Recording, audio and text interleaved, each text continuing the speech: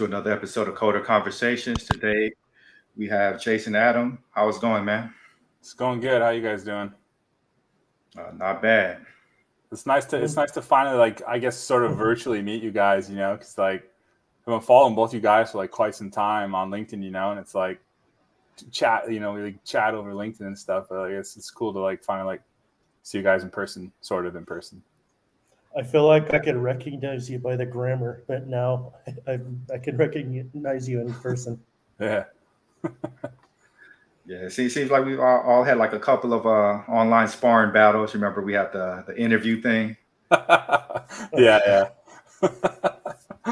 I used to, LinkedIn's a funny place, like my wife always refers to it as like the man in the arena, where it's like I'm more than willing to like go back and forth with someone if they're respectful and they're willing to share their opinion. But like, a lot of people are afraid to share their opinion on there. And so, if you're not jumping in the game and sharing your opinion and your thoughts, like it's hard for me to like take them serious when they come try to bash me for mine, because it's much harder to like put your opinion out there for people to respond to than it is to react to someone else's. And so, that's kind of like the mindset I take when it used to bother me, but now I'm just like, it's all right. I sort of left for a while. I had left like being an IC because I wanted to get into teaching and training so I could produce the people that I wanted to hire. And so now I'm a CTO and I just produce them, through mentorship and promotions, I guess. Yeah. But I write online on LinkedIn and it's so hard to know who I'm going to upset and who I'm not, because I have strong opinions about like what works and doesn't, but it works for my team and my personality. It doesn't necessarily mean it'll work for yours. Sure. Or, or how you're set up. But sometimes I encounter people and it's like, oh my gosh, I definitely like upset that person. It's never my intention. Yeah, same. I usually reread the stuff I write like maybe 4 or 5 times before I post it, because like I try to think like, well, I don't want to come off like too brash, or like I try to like at least like say, like, well, obviously this doesn't encompass everything, but I don't know. Someone always finds a way to get offended by it, so I think it's just part of the game. Yeah, I try to be careful about that because, yeah, I mean, like you said, my opinion is based on like what I've experienced, and like it may be completely different from how you've experienced things, and that doesn't mean that either of us are like wrong. It just means like we've experienced it differently. And so like one of the things I love about LinkedIn is like so many people want like an echo chamber, like, yeah, you're right, you're awesome. Like I like when someone comes on my post and is like you did the other day, and you're like, well, actually that doesn't hold at all in like scenarios I've been in. And so like I like that kind of back and forth. Like it makes you like look at it from a different perspective. So it's so funny because for the people who are listening, we're talking about like, can I say it? Sure. Can I say what that back and forth was about? Oh yeah, go ahead. We're talking about, what I'm assuming is a junior developer or somebody who might be sort of stubborn. Like if they get stuck and they're afraid to ask for help, how long should they wait before they speak up? And some people, I call it the 2-hour rule. I don't know if that's really what it's called, that's just what I call it.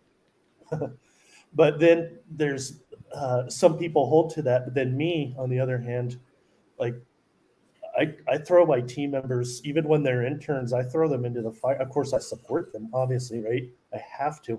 But I throw them into the fire and I let them learn how to build up their own intuition about when they need help. And there's a lot of support that comes with that. I know in those discussions on LinkedIn, you only get so many characters to type it, right? Mm-hmm. But there's a lot that goes into that. You have to be empathetic. You have to learn how to sense when they're under duress and diffuse it and step in and that kind of stuff. And then you have to be able to hire the right kind of person that could work in that kind of environment. And there's a lot that goes into it. But yeah, I think that intuition building is actually my philosophy there. That's a good way to put it. It's like everything in life. There's no like, it's not like it's clear cut. It's usually like somewhere in there's like kind of like a happy gray area where like it can exist on kind of either side of the line. And like after you wrote that, I was like, well, that is kind of how like I do things. Like I don't set a timer. I saw somebody write, I put a timer. I'm like, I don't put no timer. Like sometimes like you get lost in a problem and I'm like, I get what I call like gotta finish mode. And like, I'm just going to go until I get it. And then like you build the resilience that way. It's much easier like later on to look back and be like, don't sit around stuck on that problem. But like, there's been like many nights where I was up till 2 or 3 a.m. trying to like figure something out. And I'm like, I'm not stopping until I get it. And so I do agree. Like you build up some, like, you definitely build up some resilience, and especially if you have someone to lend their ear, if you are truly stuck. And usually the things that get you stuck, like, are the silliest things. Like I get like, why is this not working? And then it's like, I left one character out or something, and it's always something like that. One of the things that brought my team productivity to a screeching halt that none of us, it took a while to figure out. We very recently, back in April, we switched off a SQL Server and we went to Postgres. But we had out of 1,800 stored procedures on SQL Server, and we went down to 0 on Postgres because we switched to dynamic queries. Mm-hmm. And there were some parts that just weren't working. And we're like, man, we're looking at everything and it's just spot on. Our code is just so meticulous. And it turned out a couple of the fields, Postgres is case sensitive and it normalizes to lowercase. Yeah. But we had not yet ingrained that into our head. And in those particular instances, we all missed it. Every code review missed it because we didn't understand. But some of the return columns were quoted with upper cases. So they came back into the app as uppercase when everything was trying to link it through a lowercase. Yeah. Yeah. Some of that stuff's like the most frustrating. That's one of those things, like, especially about, like, I know I rant about ORMs. Like we use an ORM at work, but I'll rant about ORMs because, like, I was a data analyst for like 5 years. So like I wrote so much SQL, a lot of SQL, Microsoft SQL Server, Postgres, like all sorts of stuff. And, so like I find that just easy to manipulate it that way. But like, it's easier to avoid that when you write the SQL, but like with ORMs and stuff, sometimes it's really easy to miss that. Yeah, for sure. Hey, Terrence, nice to meet you. Hey, how's it going? I didn't want to interrupt. Nice to virtually meet you. We leave the interrupting for me. So yeah, Jason, can you tell us a little bit about your software background? Like, how did you get into software, and how did your journey lead you to where you are? Yeah, I have kind of a weird, like, I have like a very unorthodox like journey. Like I went to undergrad and I studied like biology, and it took me a really long time to graduate. Like I dropped out for a year and worked at like Menards, which is like a Home Depot of the Midwest, and then like I was like, I go back to school, finish up. And then I moved from Wisconsin to out here to Arizona about 11 years ago. And I worked in like marketing and business development for a few years and did an MBA, and then got done with that. And I'm like, I still don't really know what I want to do. And so I was like, I want to do something more challenging. Like I didn't really enjoy the marketing type stuff that much. And so I kind of got lucky and got a job in an analytics department at like the big healthcare system out here. So I did a lot of like budget analysis and like different financial analysis and clinical analytics and stuff like that. And like kind of meandered through a few roles, like with increasing complexity on the different analyses I worked on and more like data sciencey. And then I decided to go back to school and do a master's in machine learning.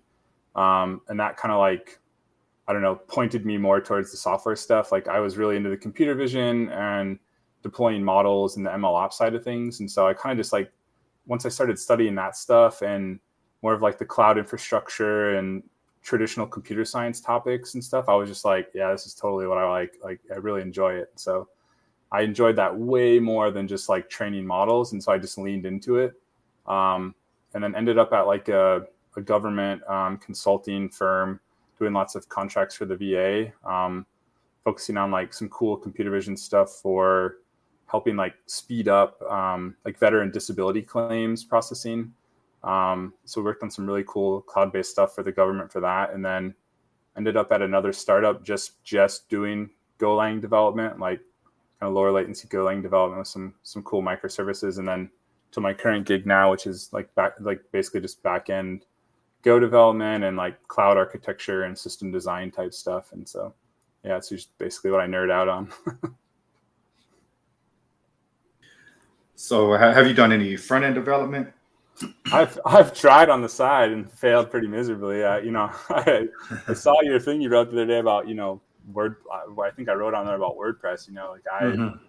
I was like, yeah, I could figure this out. And like, I toiled away for a few weeks trying to build my own site. And I was just like, this is hard, man. Like I can see why people, like you have to really devote yourself to it. Like obviously like a lot of the computer science fundamentals will translate, and some of the different like software design principles will translate, but like it's just a whole nother world of stuff to learn. And so I just was like, my interest really doesn't lie in that. It's really on the back endy, like optimization, the behind the scenes type stuff. And so I was like, I'm just going to go WordPress. Like, it's not really my thing. So yeah, I just leaned into what I enjoyed. Yeah, I definitely agree. Like, stay where your strengths are. It doesn't make sense for you to really dive into something you don't really care too much about. Yeah, for sure. I mean, like if you're interested in something, like it's like, it doesn't feel like you're toiling away. It's like, I always feel like I'm learning something the more I read. And I actually feel like I'm even going like further that way. Like I think like kind of my low key goal is to be like, I don't know, database internals development or working on an operating system or something like that. I just think that like low level stuff is like so cool. I've always observed, at least at the places I've been, people who knew the data model of the company were less likely to be laid off or replaced than those that don't. Because at that point, you become so valuable because you can troubleshoot through the data model, like just by understanding the data, you know where to look. Yeah. Yeah. I did like at my previous job, I did a bunch of data engineering stuff to start. Like I did a lot of data engineering stuff in the past before it was like called that, or before it was called analytics engineering. And so when I started hearing those titles, I was like, what is that stuff? It was like stuff I was already doing. And so, yeah, I did a ton of that stuff. I enjoyed that a lot because I agree. Like, I also think like I've written about this before, but like coming from the analytics world, like you spend a lot of time understanding the business domain, like different business verticals. And like, I've seen that missing, like that fundamental understanding of like what your business does or like how you contribute to the business, like financially. I see that missing from a lot of developers. And so I think that's like a strength of coming from working in like, financial analytics and some of the other verticals and stuff. So yeah, I think like trying to tie your work to like, how do I actually affect the bottom line is really important. So I know you're a huge proponent of learning data structures and algorithms. Can you kind of tell us how you use them on a day-to-day basis? I'm going to go on mute. Yeah, I like them. I'm usually pretty clear about this. I like learning them because like I enjoy it and like it's nerdy and it's fun. Like I'm not like writing a radix try every day. Like no one is, right? I mean like usually the stuff I do is like the pretty vanilla stuff, like nested loops I'll untangle with maps, like that type of thing when I spot it in the code base, and I'll make a note of it. One thing I really like to do is and it's kind of a combination of like the software design stuff, is like if I see an opportunity to pull something out that's really inefficient, I'll shim in like an interface for it, and then I can write the test to make sure it's at like the current thing. I know how it functions, and then I can re-implement with something a more efficient implementation using some combination, typically like maps or arrays or whatever, and see it come out better or faster. And then I'll use some like benchmarking. But like I would say like right now, probably the most I would use stuff like that is just like some of those basics, and then I'll write benchmarking tests to just validate kind of my assumptions that, hey, this is actually X% faster, or this is less allocations or less bytes or whatever. So like what's one of the biggest performance improvements you've brought to the organization? The current job, I haven't been here super long yet. Probably the biggest one was when I first got here. Like I said, I did a ton of SQL stuff in the past and a lot of like database optimization. And like the generated queries from our ORM were like really bad, really inefficient. And then like our tables didn't have any indexing on them. And so that was one of the first things. And like, that wasn't even like in the code. It was just like breaking down like what queries were generated from our ORM, like where our bottlenecks were, and then experimenting with different indexing strategies in the lower environment and seeing how the request latency changed. And so we were able to like, we took some ones that were like querying like huge table scans, like very frequently, 1,000, maybe 1,000 times a second, and got them down to where it's like, instead of querying 4,000 records, it was querying, 40 or whatever, because it could seek on the index and it was way faster. And so we like got the double win of the time and the less bytes across the wire. So that was probably the biggest win when I first got here, because we had a lot of very slow calls and very slow responses to our mobile client. So yeah, I heard you just mention like testing, and I know like a lot of newer developers are kind of intimidated by testing, especially like unit tests. So if you would explain to a junior developer what is a unit test and what's a good unit test? Yeah, I think like a good unit test to me, like test the behavior of something. And so like, I know I just finished like, I don't know, you can see my books back there. Like I just finished like Test-Driven Development by Kent Beck. And like, I really enjoyed it a lot. Yeah, it was really good. Like, even though it's like, 20, just over 20 years old or whatever, like unit tests, I see a lot of like the misconception is that like you have this like 1-for-1 unit test for like your class or your function, and like your tests are just very like coupled to the structure of your code. And so I like, and this was very illuminating in the book, I already sort of did it this way, but the book really drove it home, was that like your test should really be like, here's my interface to my behavior, and then I want to assert that I'm getting my expected output from my behavior. I'm not testing this whole like structure of my actual implementation. And so like that's kind of the freedom of like, I don't know, using the interfaces and things like that, is that you can really like decouple the structure of your code from your tests. So you're like very free to refactor as long as your behavior stays the same. So that's probably like a big one, and that's pretty abstract. I tend to like, for unit testing, I don't know, people get so upset about testing. It's testing, but I think like unit testing your core like domain logic is probably the most important. And then like the other pieces that you kind of keep around the outside via some interface segregation, you can write some integration tests to make sure that these things work properly. I see a lot of stuff where people will mock all these different things. And like the only time I see that being beneficial is like trying to validate some flow, but you can do that with an integration test anyway. With all that mocking, you're really just testing your ability to mock. I mean, it comes in handy sometimes, but like there's a false sense of security, like mocking a database call. Like, I don't know if that code I wrote actually works. I'm just saying that it does in the test. And so I've seen a lot of false flags on, that's why I don't do mocks at all. Yeah, I've kind of stopped doing them for that reason. They're useful for like, if you're going to rate limit like the US Postal Service address validation check or something, then it's probably a good idea to mock and just make sure that, you're getting, but man, I think like, as you were saying that, my observation, I don't know how accurate it is, but I've observed a bit. People who are writing libraries and frameworks, it's more beneficial to have the granular unit tests. Yeah. The people who are writing applications and like software as a service kind of stuff, that's not really infrastructure. It's more beneficial, as you say, to test against your interface or your behavior. And I think what I've tended to see is people who had a utility kind of programming background, when they come in to work on an app, they have that mindset, and then you get a million unit tests and mocks. And it's not, I don't want to get too authoritative. I mean, we're all trying to be influencers, and we're all trying to be the, the authoritative talker here.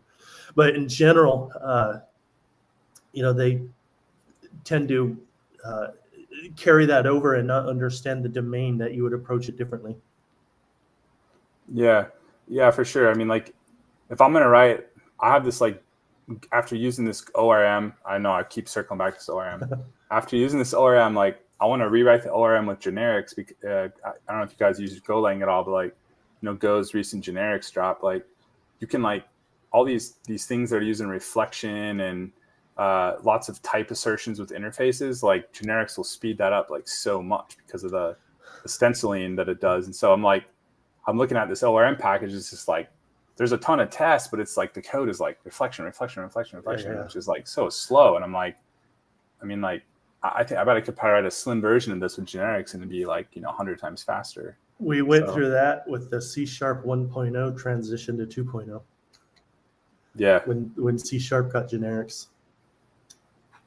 Yeah, I've been like seeing more and more use cases for it. Initially it was kind of like utility things like to-pointer or from pointer if I don't have to write that for like every type, and so like, but now it's starting to see other areas where, oh, this is actually like would be really, really powerful right here. Kind of what drove it home was I wrote something about this the other day. It was like Google has this B tree in-memory B tree implementation library, and it's written in Go, and it was pre-generics, and so it took an interface type, and somebody updated it to use generics, and it was like way, way faster, like 25% faster just from using generics because of it's the compile time check of the type, not the runtime. And so I thought that was really cool. Yeah, it doesn't have to discover the type. So all that logic just goes away. Yeah, exactly. So like for developers that don't understand what a generic is, what is a generic and what is reflection? I don't know. Sean probably could do a better job with reflection than me, but generics are like, instead of you can kind of declare a generic type. I know it's hard to say for people who program in other languages because like you can pass it. In Python, you can pass anything into anything. But in like a language like Go, you have to declare your types for everything for the compiler to satisfy the compiler. But you can give it these kind of abstract things like an interface, just an empty interface. But then you have to do a lot of runtime checking or like use reflection to try and determine what the type is. Versus a generic thing, you could say, I want this function can be reused for a bunch of different types, but when I write the code, I declare what type it's going to use. I don't know. Like, I can't explain reflection very well. Sean probably do a better job than me on that. Yeah. So like on the generics, it would be like saying, I'm going to create a linked list or an array, for example, but I want it to be a number or I want it to be a string. Right? So if you say that I want it to be a number, then you can't treat it like a string because I don't know Go, but I heard you say that Go does it at compile time. Languages that I'm familiar with, like C#, it does it at runtime. But essentially the result is the same. If you say that this array is going to only hold an array of ints or numbers, right? Then you can't treat it like a string. And if you say it's going to be an array of address, then it won't be treated, like a phone number and so on. So that's essentially what generics is. Reflection, actually one of my favorite topics because I use it so extensively. Basically, if you look at your code has a certain structure. You have functions, you have arguments, you have some kind of structure about what class hierarchy it belongs to and stuff like that. And what happens is reflection is a technology where the compiler or the interpreter, depending on what language you're using, it produces metadata about that. So it becomes a sort of database where if you want to discover certain facts about the code that you're running at the time, you can get the class name, you can get the object name, you can get the parameters and their values, and you can write tools or other stuff to automate it. I do it in TypeScript with decorators to get certain automation behaviors when I'm interfacing with the database or type or GraphQL, so I don't have to write a million lines of code. I write like 5 lines, and then it self-discovers. But that's ultimately what it is. The TLDR is that the compiler or the interpreter produces metadata about the code that's running at the time. and then you can go query it like it's a database and get information about it, and then you can go and make decisions about what you want to do with it. Hopefully I nailed that one. Yeah, that was good. Do I pass the interview? My heart. Yeah. Yeah. All right. Now just invert this tree real quick. I am literally, as we speak, doing graph and tree hierarchy traversals in SQL and child rollups all the way up to the nth level. And I was literally just telling my coworker today, I'm like, it's taking us 5 weeks, to hell with that 2-hour rule. It's taking us 5 weeks to write this query in SQL. And I wonder if there's a leak code in SQL, because now I'm ready to go compete. But literally, if this was written in Python, I could literally go ask somebody fresh out of coding school or whatever, could you traverse a tree? Yes, great. Here's the problem for you. Do it in Python. And they'd have it done in a day or two. But but if it's SQL, it's like a month or more.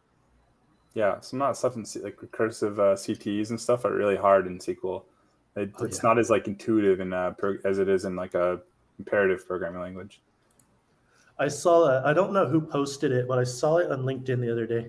It had like the 7 levels of SQL, and like level 7, they had it titled like God mode, and in there was recursive CTEs and hierarchical structures. Mm-hmm. And I'm like, yes, I've reached it. Yeah, you made it. Yeah. I've only written a few recursive but CTEs. Don't ask me about inner joins level 2. Yeah. Yeah. I've only done a couple times. I've only used recursive CTEs a couple times. It's like it's more mind bendy than writing recursion in a different language, in my opinion. For sure.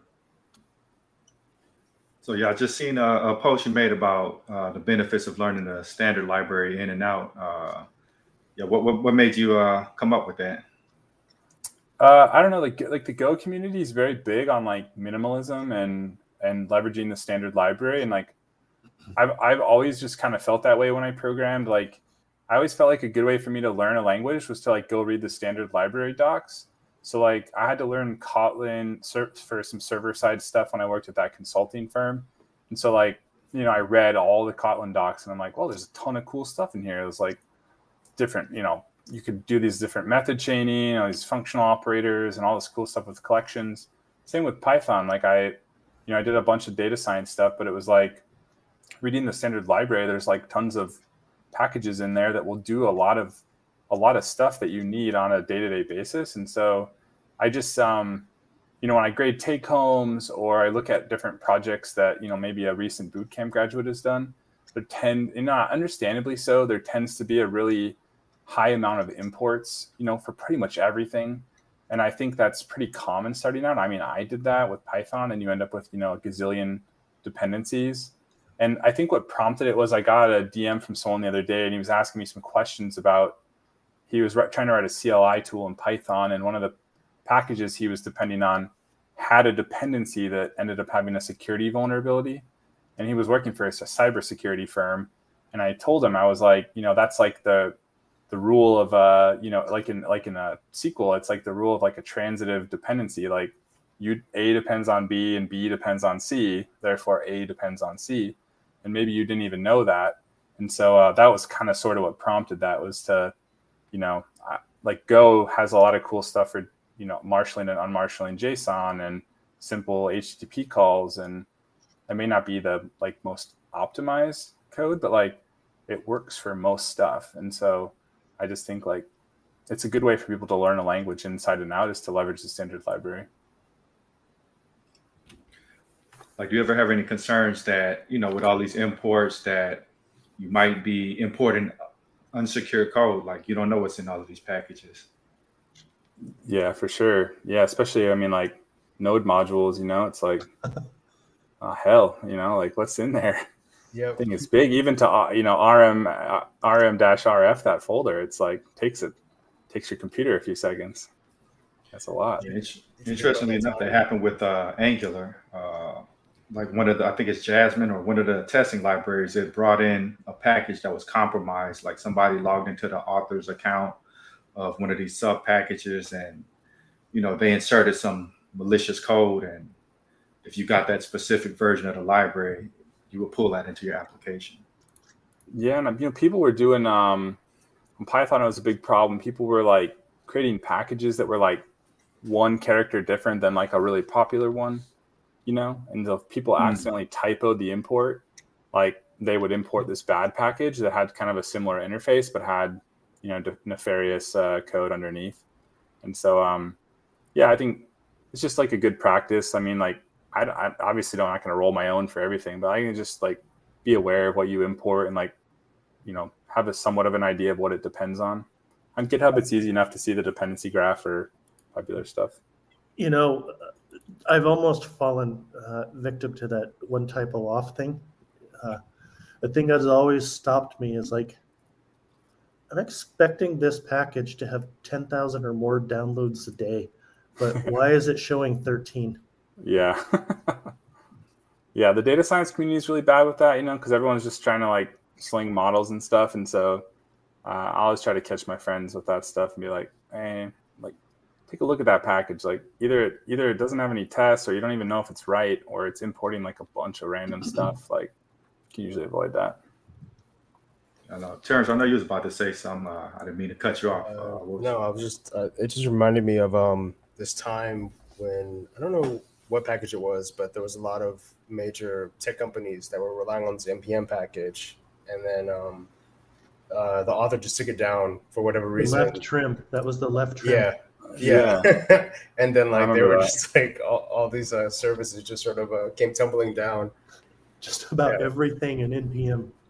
Yeah, maybe like the is odd. Isn't that the one in npm? Is odd has like 50 million downloads or something. And it's literally just like one function to determine if something's an odd number. I imported it and made is even, and it was just if not odd.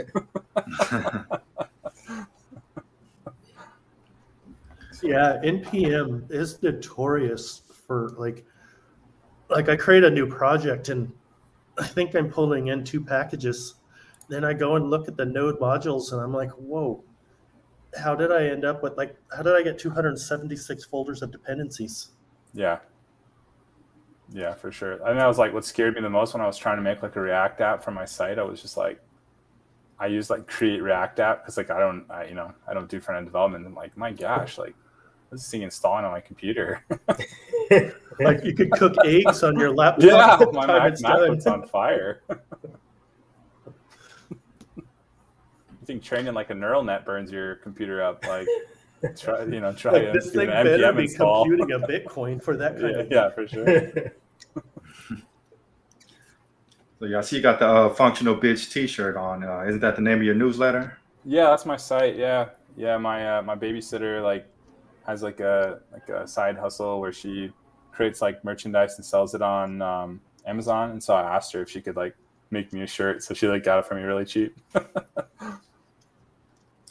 Can you tell us a little bit about your website and your newsletter? Yeah, sure. Like I like for a long time I was running this like app on my Raspberry Pi. It was just like on a cron on my Raspberry Pi, and every night at midnight I subscribe to a ton of newsletters because I just like to read what's going on out there. And so I wrote one for myself, and it was just like a RSS scraper. It was one I was just messing around with, like Go's concurrency, just like fan out and grab a bunch of stuff. And so every night I'd run on my Pi and email me a bunch of articles to read, like anything that was new from the last day. And so at some point I was like, I don't know, I'll like stand this up with like an email vendor and just automate it, and like other people might want it, because it just dumps articles too. So I just decided like, hey, I'll make a simple site and put it on there. I had like an old GitHub Pages blog, and I'm like, well, I'll just transfer that over. And then I was like, well, I wouldn't mind like trying to do some other, kind of solopreneur type stuff, like a course or some, different things like that. And I wanted one place to house them all. So I came up with the name and paid a couple different designers on, I don't know how to say it. Is it Fiverr or Fiverr? I'm not sure how to say it.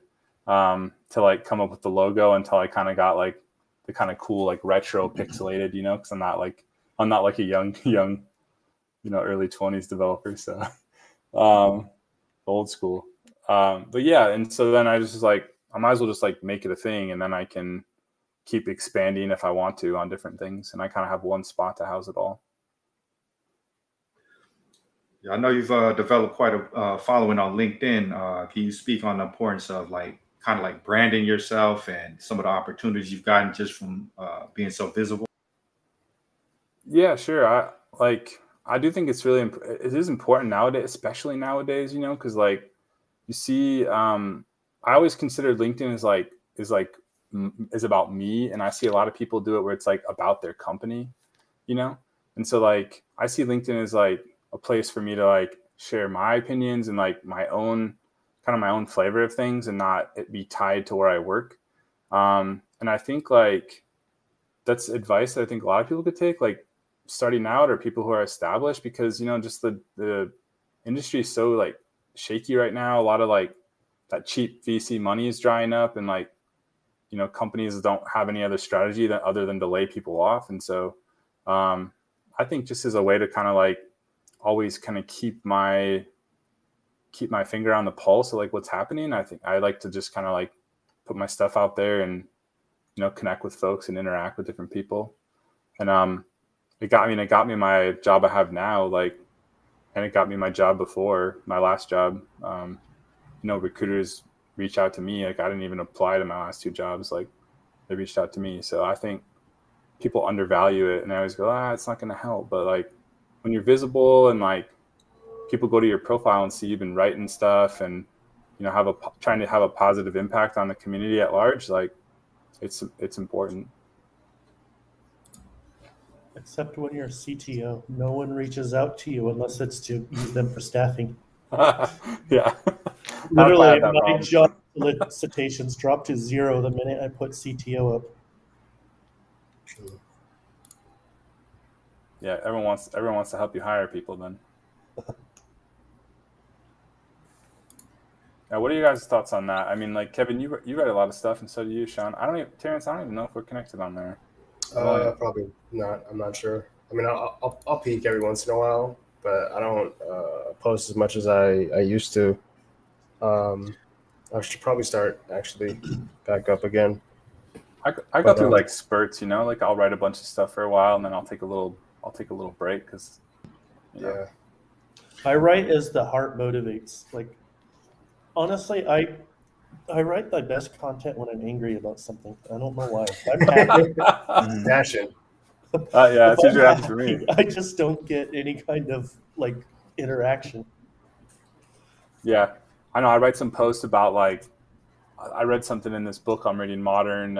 It's like Modern Computer Architecture and Organization, and it's about like analytical engine that like Charles Babbage made in the 1800s. And like, this is super cool. So I write a post about it. Nobody cares. I write some posts like bashing on something, and everyone's like, "Hey, no, you're an idiot." Yeah. Like you see, like most people write those one paragraph sentences. I think that really helps things take off. I guess, you know, attention spans have gotten so short that you got to start doing that. But yeah, for me, man, it's been extremely helpful. Like, that's how I pretty much have connected with most of the people that I'm connected to on LinkedIn, just writing posts and posting videos. And, you know, it's kind of like made recruiters from Microsoft, Amazon, Facebook, Google all reach out to me. I know I wouldn't pass an interview, but at least, you know, somebody's looking at me. Yeah. I interviewed at Facebook last year. I failed it, but I figured I would give it a shot. You know, I do all the studying and stuff, but yeah, I just didn't make it. And then I was just like, I don't want to grind for the interviews like that. I don't like that. You know, it's not fun. That's tough. You know, there's nothing. Sorry, I didn't mean to cut you off. Okay. No, please.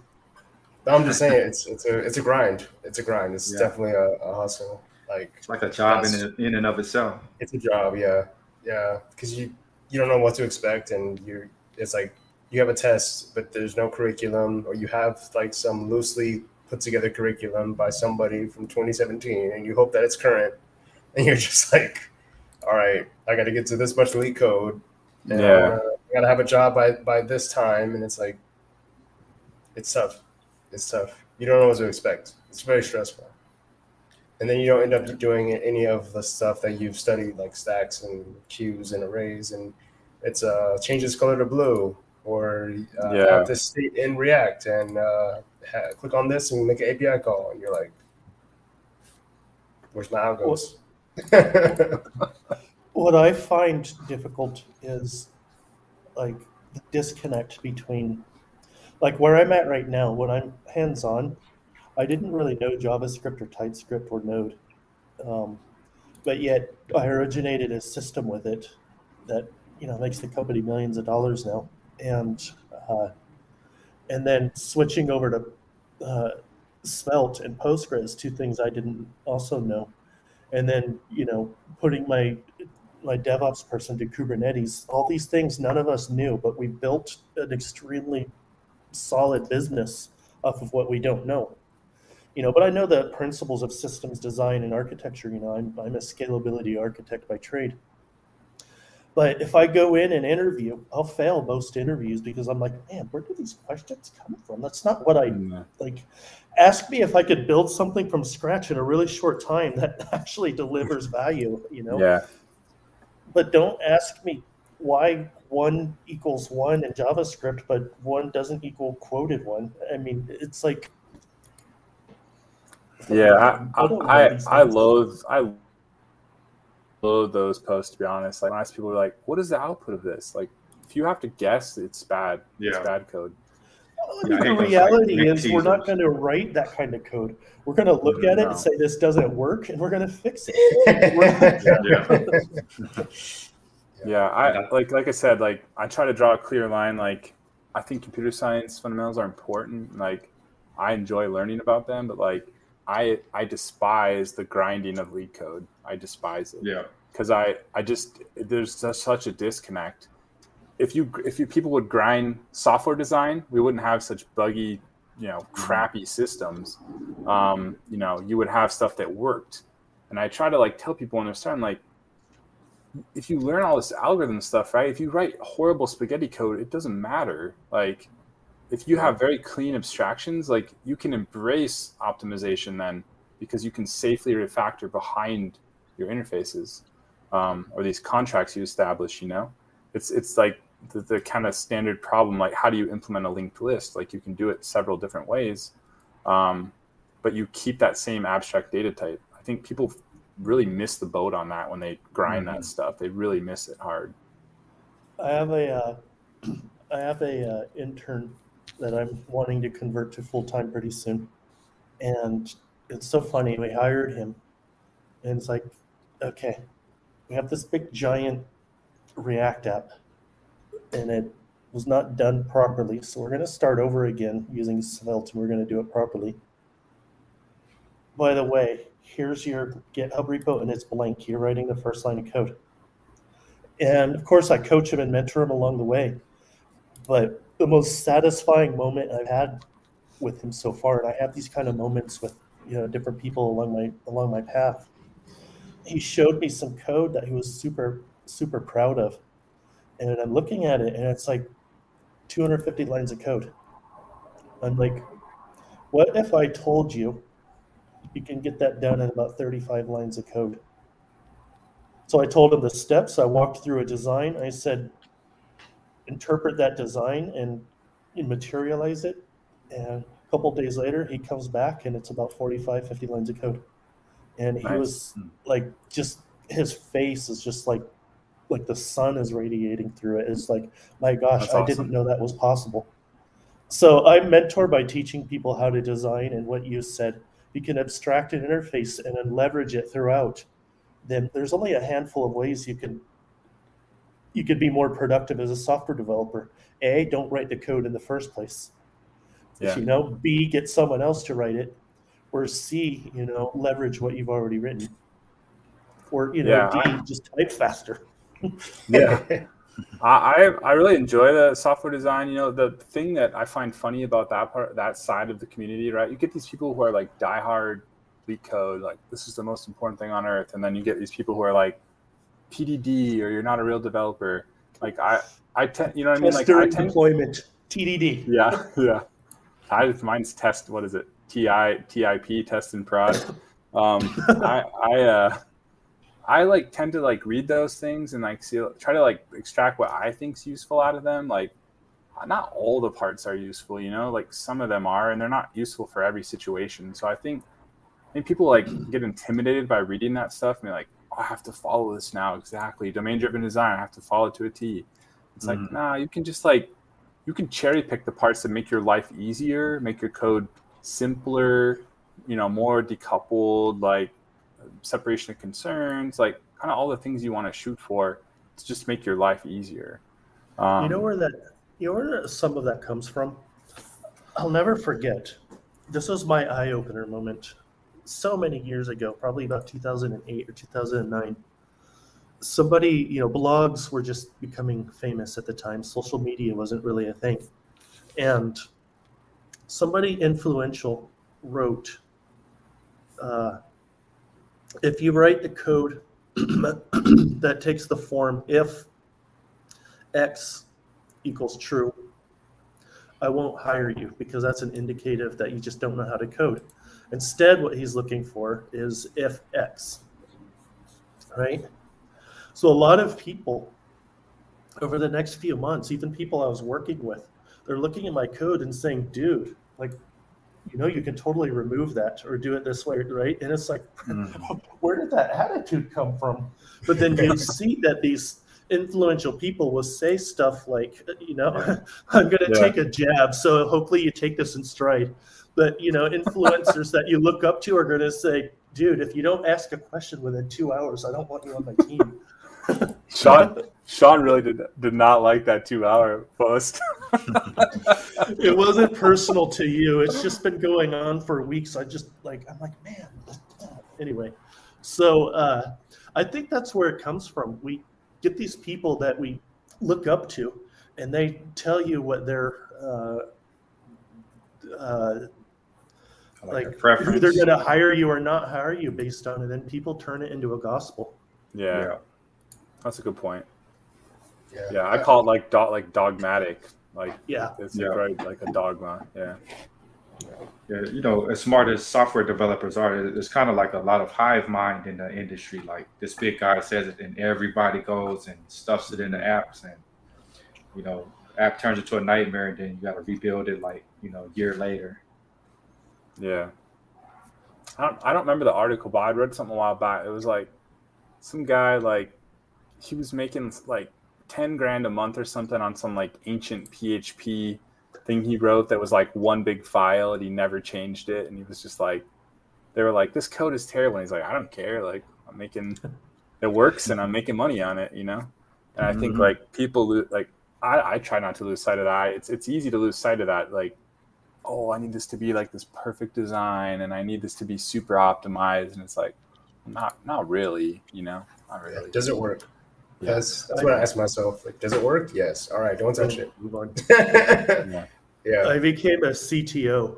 The first thing I quickly realized is that if I value code for my team that works, then I will have a long career as a CTO. But if I keep holding up the process over perfection, then I will not have a long career as a CTO. Because what the execs and the investors look for is results. Yeah, impact. Yeah. That's all people miss. So, like, what's some of the good software design tenets, and what are some of the bad ones that you know you kind of come across? I don't know. I think domain-driven design is good, but I think certain parts of it. I think like the core like domain model parts of it are really powerful, like entities and aggregates and like value objects and stuff, repositories. I think like that stuff is really powerful and like makes your code like nice and separated. Like it makes you think about what are the things that are, you know, your app is going to do. Because like the kind of core tenet of domain driven design is like you kind of like try to achieve this parity with the actual language of how like the stuff's going to work. And so like, you know, part of the big book's like a non-business or non-tech person should be able to like read your code or your tests and know like what it's doing. You try to use this human readable language that achieves parity with like the domain. And so I think like I find that stuff really useful.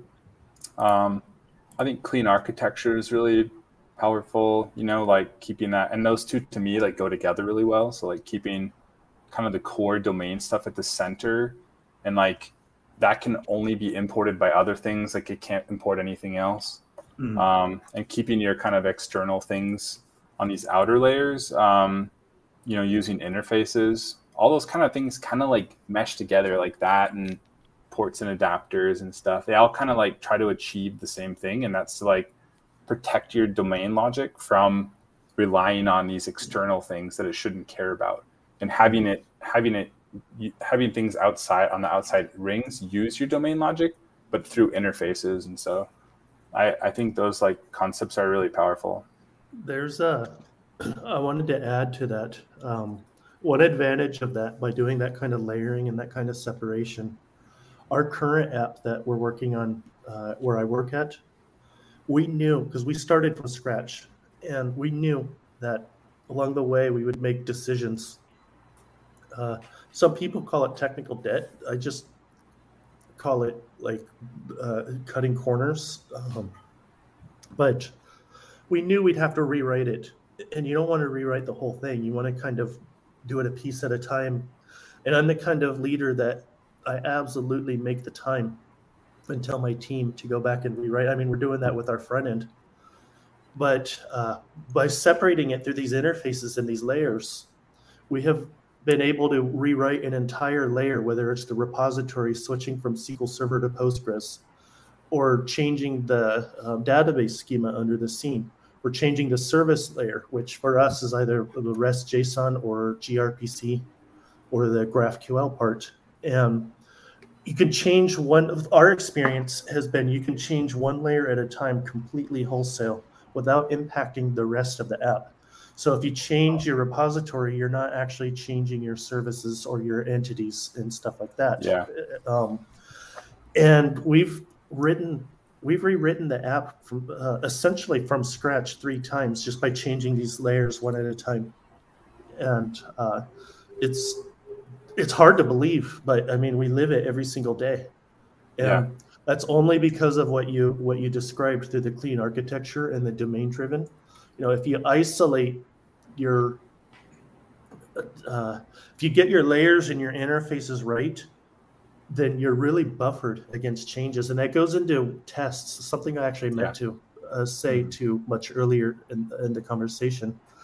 If you test against the input and output, what essentially is the behavior, some people want to write tests directly into one of those layers or more, but then you become a host to that layer and you're missing every assumption of a level that you skipped, but then you're tightly bound to the level that you're directly interfacing. Just capture the input and the output and be done with it. Yeah. Make your life easy. But yeah, I wanted to throw that out. That's where one of your advantages of this kind of layering and separation is it allows you to evolve the app in smaller pieces. 100%. Like I'm facing that problem right now. Like what the kind of main project I'm doing right now is like a lot of our billing, like our app is a subscription based, and we use Stripe, is kind of to manage that. But like the code that like interfaces with Stripe is very, very muddy and tangled up, and there's Stripe calls tangled up with database calls, and nothing's separated by interfaces. And so it's like trying to like change that, it's like the only way to know if it worked is to run the whole app and run requests through it, and so I'm splitting that off into a new thing and keeping it nice and clean. So, and that's allowed me to like implement a caching layer and some other things like that. It becomes really trivial when the layers are cleanly, no, I guess not trivial is not the right word. It becomes much easier to work behind those interfaces and know that you can, your other stuff doesn't have to change at all as long as you maintain the interface. We talk about microservices, and I joke a lot because I like to play around with words to capture different meanings. So here I say we have nanoservices, microservices, and macroservices. And once you get into like microservices, like even like just an example, like billing, most people would say billing would be a microservice, but depending on how detailed it gets, you might split it into different nano services. But I think one of the real power of this level of layering and separation, and then putting it behind these different service granularities, is if you realize one day you make a mistake on some sort of a nano granular level, just put in a new microservice, rewrite it. You know, decide you don't like Go for this particular task, it's better in Python or something, you do it. Yeah. And you have so many options when you can break everything apart that way. Now, your DevOps people might not like all the network hops that go along with it, but you know, you'll like it as a developer for the flexibility. Yeah, we don't have any. We do the DevOps at our company because like we don't have dedicated folks. I love DevOps, so like that first job with the first hardcore programming job for the consulting firm, we had somebody, but like we all came on at the same time, and so like I had to like what you said, you had someone on your team do. I had to take over like standing up our Kubernetes clusters and like writing all our CI/CD pipelines and like setting everything up for like running on Kubernetes, and like it was awesome. It was like definitely like I'm like the type of like I want to like jump in, like drink from a fire hose, because like I feel like you learn that way, at least for me. And so I call it resume driven development. yeah. Pick a hard tech and like just go all in. Yeah. I'm doing a lot of our dev stuff now. I'm switching us over. We're not really doing much infrastructure as code at all, so I'm migrating this over to start using CDK for our AWS stuff to provision all of our resources and whatnot. And so I like that is kind so of stuff. Cool. Yeah. I know we got a lot of, junior devs that may be watching. So if y'all can kind of give us a brief synopsis, like what is domain-driven design and what is like aggregates and entities? Oh, yeah, sure. Yeah. So like the kind of core of domain-driven design is like an entity, and like the most distinguishing characteristic of an entity is like it has a unique identifier. And so like a customer, a person could be an entity, and that person may like have a different form in different services. So like in an order service, right, they may be a customer or something. In a marketing outreach service, they may be a lead, but like that unique ID follows them around. They can be represented differently, but they have that continued uniqueness like across bounded contexts and across time. So, and I tend to think entities is like just the basic core characteristics of the thing. So a person would be, like the attributes about them, their name, date of birth, stuff like that. Well, you get into troubles when people start stuffing, a ton of attributes on objects, and all of a sudden you have 100 attributes, and is this, is that, and that gets kind of messy. Aggregates are like the classic example is you have like an entity that's the root. It can be made up of multiple entities and value objects, and it has a core entity that's like the root of it. So the classic example is like a car, and the core entity maybe is the engine, and the unique identifier is maybe the VIN number. But then you can have these other like entities that kind of are composed up to make a car. And so it's an aggregation of objects. Value objects are things that don't have a unique identity, and like a color or a currency or something like that can just be reused and disposed. Like they don't need to be like, have some uniqueness persisted across time. So those are kind of the three major ones, and I use those like a lot. Value objects are great because like an entity, you might do a pointer receiver for methods, but like a value object, you'll just return a copy return a new instance of it. And so like you keep that immutability, you don't have any side effect of like mutating the object. So that makes like, testing and stuff like super easy. You don't accidentally mutate state. I hate when that happens. So we have a comment from Andy Wong. He says, "Hi, Jason, love your shirt." Where do I see that? How do you see that? That's on LinkedIn. Yeah, Andy's awesome. Oh yeah, most definitely. So I know another term that a lot of these developers may not be familiar with, the junior ones, like you mentioned interfaces a lot. So if you could explain them, what is an interface and how are you using it in the context you're speaking about? Yeah, sure. Interface is like a contract. I consider it like a contract. So it's like a contract of like behavior, or yeah, contract behavior is maybe a good way to put it. So like the most common way I use it all over the place, but the easiest one for people to think of is like an interface to a database. So like Sean mentioned, like repository. So I'll typically have like a repository interface that's like just called like repository, and the method maybe is like get user by ID, and that method returns, the user object in an error. And so I just have this method signature there in the interface, and then I can implement that in any way I want. So maybe now I have a cache repository, maybe I have a Postgres repository, and then the actual concrete details of querying Postgres or hitting Redis exist in that concrete implementation and still has that same method. So then like I can inject that interface, have my different code places rely on that interface, and know that if it calls that method, it doesn't matter if it's a Postgres one or a Redis or Microsoft SQL Server, that it can call that method and get the results that it expects. It doesn't have to care about how it's implemented. And what that does is like it really decouples your code from your like concrete implementation details. And so like your business logic stuff should not care where you have to retrieve data from. It should just care that it can call something and get the data.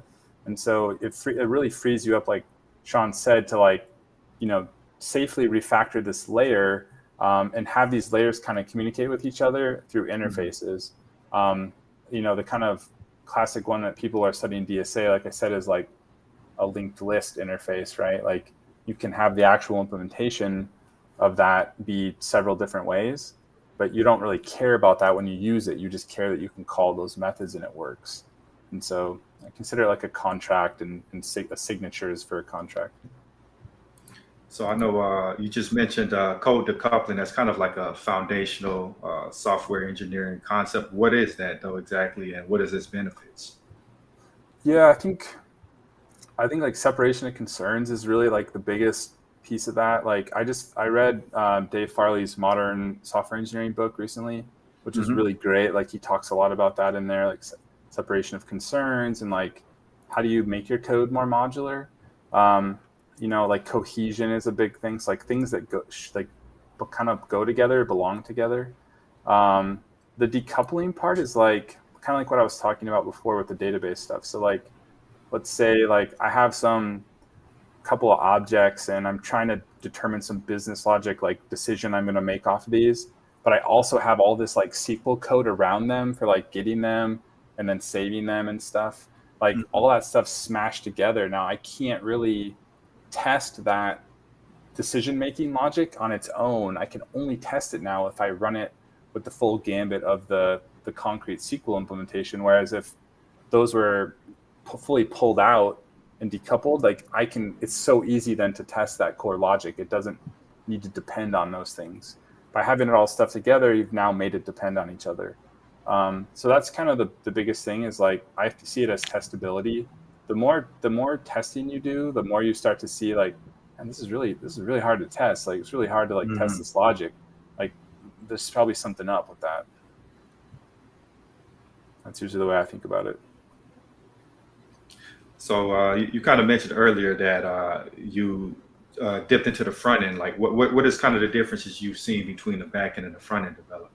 Like what's kind of difficult to you about the front end? I don't know. I didn't have a good grasp on like, I don't know, like all the different tooling and stuff, around like CSS, and I didn't really, like it was just a lot of overhead for me to learn like how all those different pieces like work together, like or how they should work together. And then on top of that, like everybody uses a framework, and so, it's like how much time did I want to invest in like learning a framework, a opinionated way of doing it. And then like, I tried rolling my own vanilla one with just vanilla JS and like HTML, CSS, and I didn't get very far. I'm like, I kind of getting along the way, but like the amount of time, I don't know, just like getting all those things to like work together properly is just like, I struggled with it. Don't worry, it's the same way for front end devs in the back end. Like I think I had a back end task a couple months ago with this one company I'm working for, and I was just like, this is stressful. I don't know how backend devs do this. Like, I can't see anything. I can't click a button. Like, there's no CSS. Like, there's no console. There is a console, but it's just the same terminal that I'm already looking at already. So Yeah. it was a. I definitely have a major respect for. I think like front end developers get I think Andy wrote something about this, like a bad rap. Like they're not real developers, but like that stuff it's not easy. Like modern web applications are really complex and like do a lot of stuff. Like we have some internal web applications for like our coaches to use, and like they're really complex. So, like they're doing a lot of different stuff, and so like I have a ton of respect for that, because like you're really just like focusing on like a different knowledge domain. It's like it's a lot. Like, you know, when I think about the backend stuff, I'm like, oh, I kind of have a good grasp on like how these things should work together and how to do these different things. But then like that's domain specific. You know, it's not quite the same. Modern front ends, they have their own back end that's separate from the back end. Yeah, we have that too. Like I was talking to our lead front end guy the other day, because I was just trying to like learn and like absorb, and I was asking him all these questions and stuff, like how the things work, and he was very happy to oblige me. And he's like, oh yeah, we got this like node server that like serves our stuff up, and I was like, you have like a node server behind it? And he's like, yeah. And then we call it. I was like, oh, that's cool. So, okay, say for example, you start like at a new company. What is your techniques of kind of like learning the code, like exploring the code base? How do you manage that? I guess it depends like what I guess it depends like what's needed to start. I think like if you try to like learn everything, you're gonna get overwhelmed. You have to like start with kind of one thing or one task and use that as a way to like learn that path through like whatever part of the code base you're in. Especially for like really big companies, you know, it's just too much to try and like learn how every different thing works. So usually we'll just like work my way through. I usually try to see if we have any like high level design docs of like the system at large, so I can kind of see how the like from a 10,000 foot view, like the different pieces fit together. And I think that usually helps a lot. Or if they don't have that, I sort of start to map that out for myself, and make a diagram of like, well, okay, like here's the front end of the mobile client. Like, what are the different ways it's calling into the back end, and what are the different services we have? And then just kind of as I work on things, like keep building out that model, so I can see how things fit together. And then like navigating the code base stuff, it's usually like, it depends how clean it is, you know. If it's pretty clean, like it's easy. It should be easy. You know, I do a lot of like grepping around and looking for stuff and just tracing different paths through the app to see what it's doing. Yeah, I don't know if I have a great like one size fit all answer for that. It's just something you have to like work your way up into and get your hands dirty. How about you, Sean? Do you have any particular approaches in breaking down like a new code base? Yeah. I like to start with understanding its structure first. Like some platforms or some companies, they have their own way of structuring their folders and their files, their naming conventions and stuff. And usually if they name things correctly and they have some sort of a system to it, then through learning that, you can very easily figure out how to find things if they do well enough. From there, to be honest with you, I was telling this to Terrence not too long ago. The ultimate goal is to get something into production.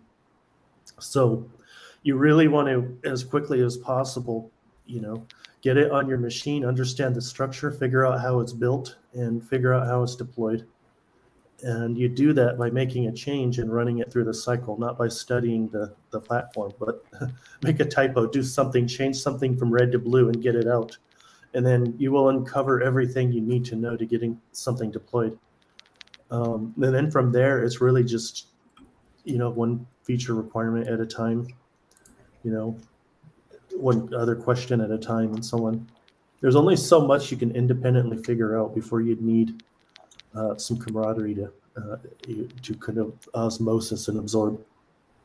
Yeah, I will say one thing I do for every single app I work on is like the first thing is when I pull it down is I try to run all the tests. And if I can get all the if it has tests, I try to run all the tests. And that's usually like a tell.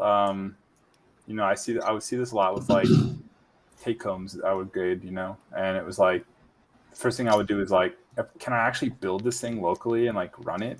Like if I can't even do that, like I always see that as a red flag, because like that's a huge part of like every job. Like you've got to pull repos down and be able to run them in some local fashion, whether that's in containers or some, you know, code spaces or whatever. Like you got to be able to like run it, and so that's usually the first thing I try to do.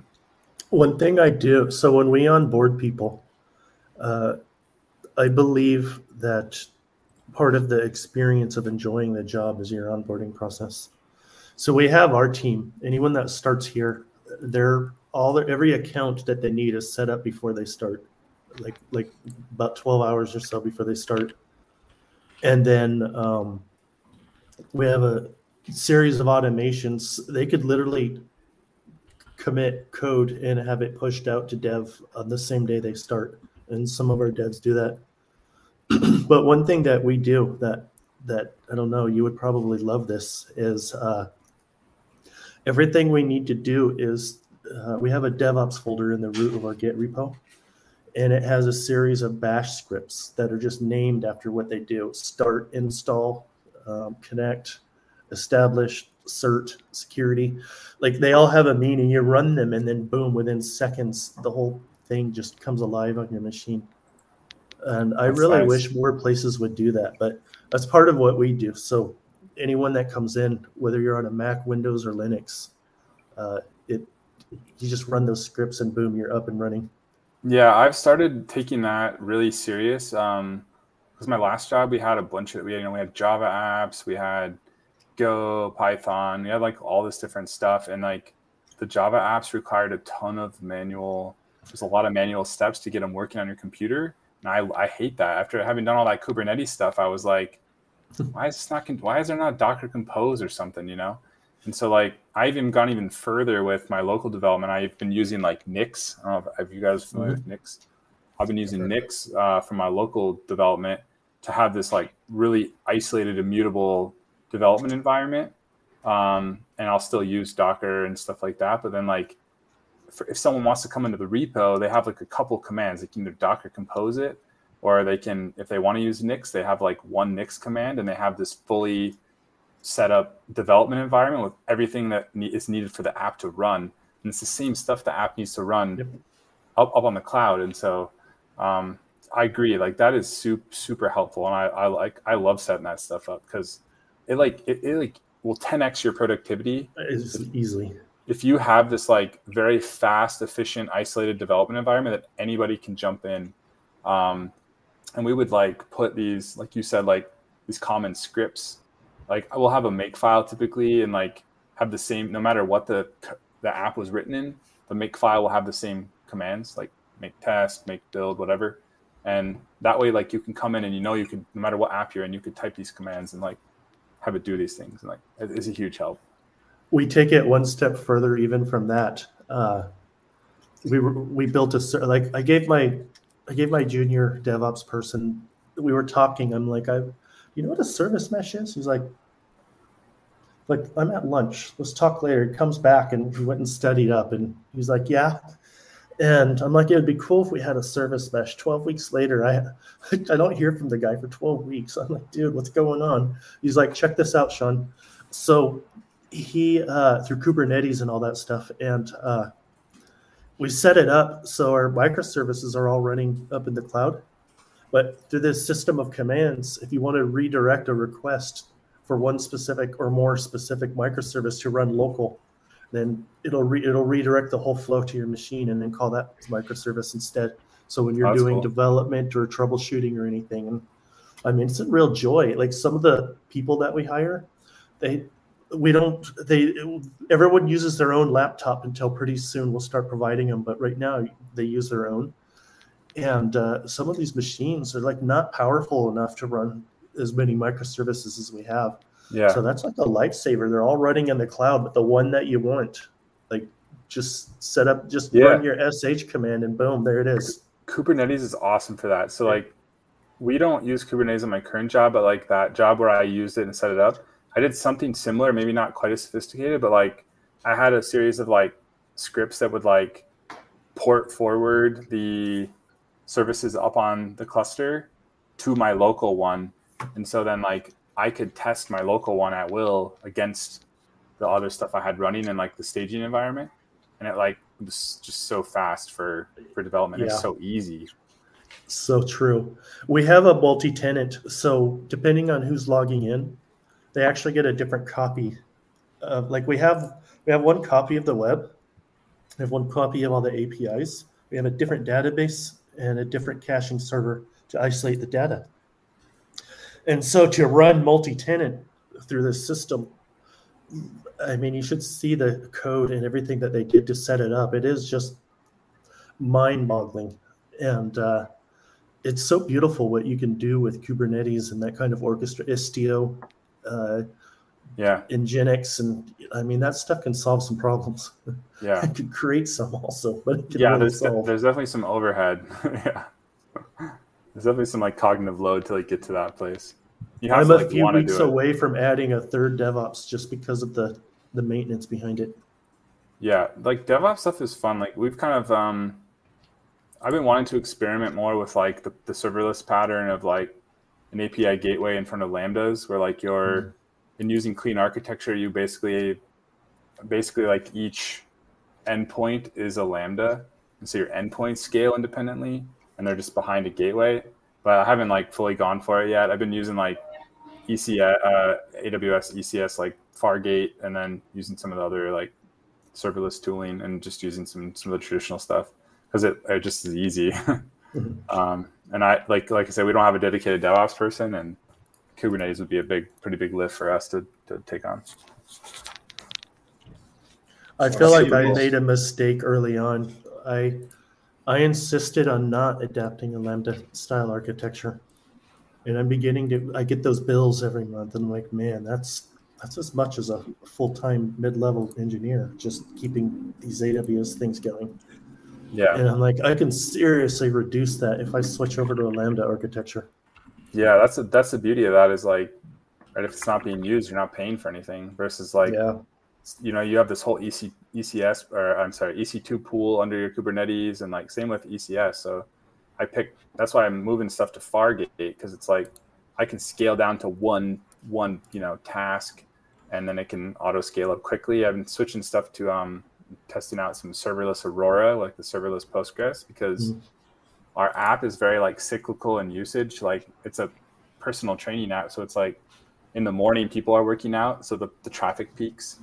People are working out in the evening, the traffic peaks, and so like other times of the day it's low, and so you're paying to have all this stuff up all the time, and it's really expensive, especially stuff that has EC2 pools is so expensive. How has your experience been converting your endpoints from something more traditionally hosted to Fargate? Like switching the services? Like I don't know how to frame the question, but in my case, I'm trying to pick your brain because this is something I'm going to be going through. Right now, all of our APIs are on Node, and we're just running it on EC2. Right. Like what's your experience with converting that over to Fargate? Oh, sure. Yeah.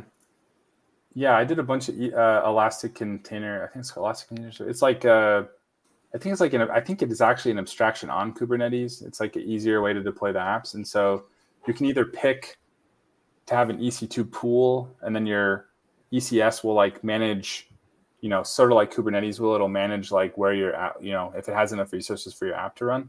Fargate's nice because you just say in the CDK code, it's even easier, right? I say I want this to use Fargate, and there's certain like CPU memory tiers you can pick. And so that's all you have to declare. You say, I want this to be like 512 and 1024 for CPU and memory for a task. And when it hits 40 or 50% CPU, like scale it up a task or two. And then like Fargate will handle the provisioning of the compute. Like you don't have to care what the EC2 machine is underneath it. It'll do it for you. And so, yeah, it's been awesome. Like, That's so cool. And then we have the API gateway in front of it too. And I learned some cool stuff about how to set up some proxy routing on there, which is pretty neat. But yeah, it's been cool. I like it a lot. I like my last job. We used Beanstalk, which is like where you actually deploy onto the EC2 machine, and then like each machine is like a node. I mean, like after coming from Kubernetes, I felt like going to the Stone Age doing that, and so I was like, why are we doing that? We started on Beanstalk and we had so many issues and we just couldn't figure out how to resolve them. It was so hidden behind AWS. Yeah. And so our DevOps person originated as an AWS specialist to help us figure out what to do. And we want to move over to Lambda, that kind of an architecture. I'd like to move. Probably the next project I might try that, because like there's a serverless application model toolkit for AWS that'll do that. And you can do like canary deployments with your Lambdas and all sorts of cool stuff. Like that, awesome. That's the kind of stuff that tickles my funny bone. It's like I love automation and infrastructure. A lot of people don't know that systems design isn't about coding as much as it is about infrastructure. When you start talking about scale and application capability and load, you literally are at the very heart of working with just about everything that AWS or like Azure and such does. Yeah. And it's like, if you want to learn how to scale a system, then become an AWS specialist, because that puts you right at the heart of it. Yeah. What I love about that Lambda design is like where basically your handlers are their own Lambdas, is that like that's the scalability becomes like near infinite, because what the thing with your other service, right, is like if one endpoint starts getting completely hammered, the whole service has to scale, versus like just that one Lambda has to scale for the endpoint. Yeah. And so it's just like such a cool way to let the infrastructure fan out for the concurrency versus like your code having to fan out concurrency. I really think that paradigm is just really cool. I know we're kind of approaching an hour and 30 minutes. Did any of y'all have any like last thoughts? I mean, I usually have a lot of thoughts, but nothing comes to mind. We covered a lot of stuff. Man, yeah, we definitely appreciate you coming on, man. You can come back anytime. Yeah, thanks for having me, fellas. It was a lot of fun. Oh yeah, definitely a great conversation. Thanks everybody for tuning in. We'll catch y'all next time. Good night.